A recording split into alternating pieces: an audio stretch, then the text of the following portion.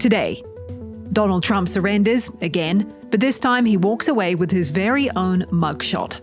Russian President Vladimir Putin breaks his silence on Yevgeny Prigozhin. We look at the mercenary boss's lucrative legacy in Africa. Christians in eastern Pakistan living in fear after mob violence. And the spotlight is on Coco Gauff ahead of this year's US Open. It's Friday, August 25th. This is Reuters World News, with everything you need to know from the front lines in 10 minutes. Every weekday. I'm Kim Vanell. And I'm Tara Oakes in London. Former President Donald Trump has been booked at an Atlanta jail on more than a dozen felony charges. An unsmiling Trump was captured in a mugshot. He posted the image on X, formerly known as Twitter, marking his return to the platform after a 2-year break. Trump surrendered as part of a wide-ranging criminal case stemming from his attempts to overturn his 2020 election defeat in Georgia. Now for the other headlines making news around the world.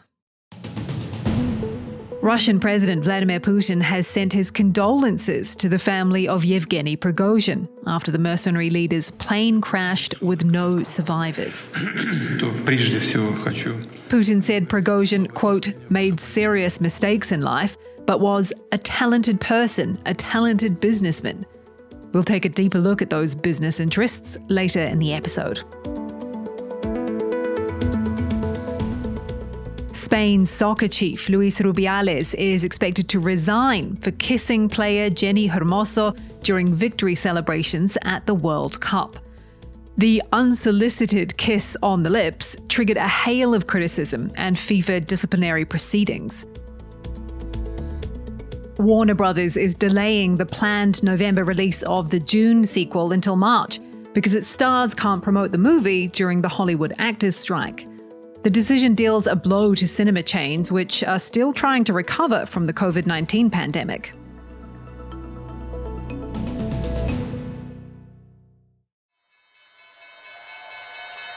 It's time now for markets with Carmel Crimmins. Carmel, what's got investors' attention? Well, everyone is braced for what Fed Chair Jerome Powell is going to say at Jackson Hole. That's the annual meetup of global central bank governors, and we're actually going to have a deep dive on what went down at that meeting at our weekend episode. So do tune in for that one if you want some clues on the state of the world economy and, even where your mortgage rate is headed. But beyond that, we're getting some worrying signs from Main Street. So Gap missed revenue expectations, and that echoes what we've already seen from Macy's and Foot Locker. On top of that, Macy's and Nordstrom are flagging delays in store credit card repayments, which signals growing pressure on some consumers.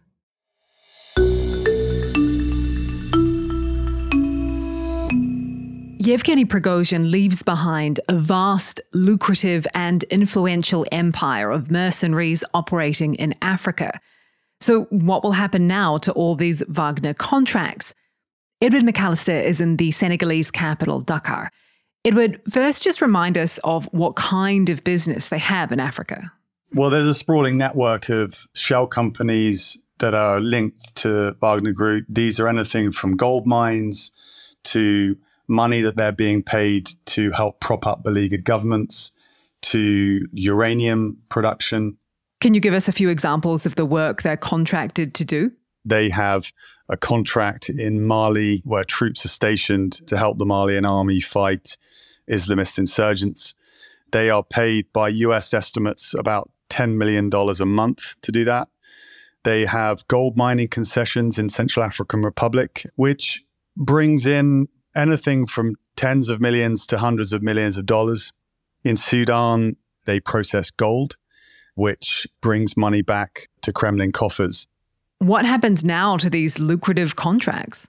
It's the big question. And generally, people aren't actually expecting to see too much change. I spoke to a number of analysts who say that it's not in Russian interest to change that at this stage. There's rumors online that other private contractors could come in and take their place, but none have the heft and the firepower and the personnel that Wagner does.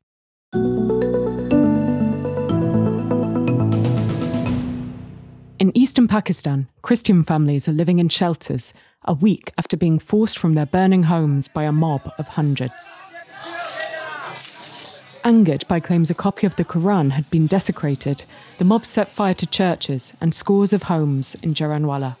The Christian community fled. Charlotte Greenfield has met some of those families who are now living in fear. I'm Charlotte. I was meeting a very young mother, Kanwal, who was holding her tiny, tiny baby, who's only 12 days old the whole time. She's living in a school that's been turned into this makeshift shelter. There's about 7 or 8 people and others coming in and out in what is actually still a classroom. There's alphabet charts on the wall and counting charts. Kamwal told me they're now really scared of their neighbours and they want to be shifted somewhere else. She actually told us we don't want them to destroy whatever we have left. Her mum is sitting nearby and keeping an eye on them. She says that her other young kids, Kanwal's siblings, are really scared to go to school now, and she's kept them out of school for fear that they might face more violence or bullying. The Prime Minister has actually gone to the area, as well as several other leaders in Pakistan, and have called this an atrocity. They've promised minorities that they will assure protection. There is also a lot of security in the area. I spoke to some of the security officials and local officials, and they say they're determined to calm things down. However, when you speak to members of the Christian community and civil society organizations, human rights advocates, they are saying that the situation is still quite tense, and they are worried about the future for minorities in these areas.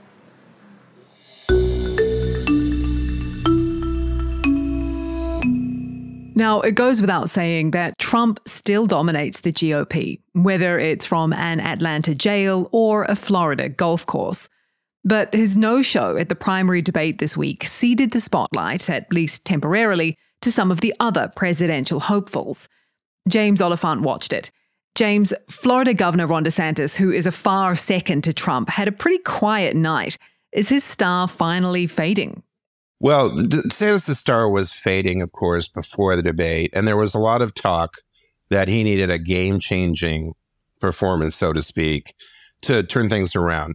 And one of the things that happened with DeSantis is that Vivek Ramaswamy suddenly became the focus, both through his own actions and by antagonizing other people on the stage. And it was clear from before the debate that DeSantis and his advisors had decided to stay above it. Now, you can say that Mike Pence and Nikki Haley both had a good night by taking on Ramaswamy, where DeSantis stood back and watched. But at the end of the day, people tend to remember debates more for how a candidate screws up. It's called the orchestra pit theory, invented by Roger Ailes, the old head of Fox News, where you can be the smartest person on the stage, but if somebody else falls into the orchestra pit, everybody remembers the orchestra pit, and nobody remembers what you said. So in that context, Ron DeSantis was looking to not to fall into the orchestra pit. And by that token, he succeeded. Now, did that hurt him? I think that's debatable. If anything, it was a bit of a missed opportunity.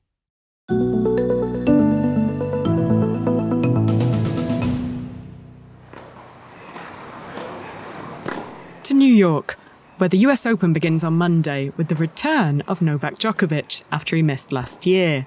The focus, too, will be on 19-year-old Coco Gauff after her big win in Cincinnati last weekend.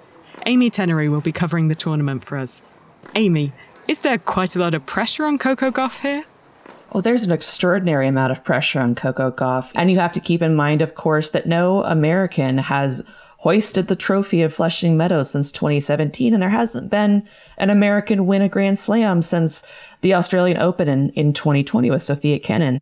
Is there hope for organisers and fans that Djokovic and Carlos Alcaraz meet in the final? Yes, there's a lot of excitement on the men's side as well.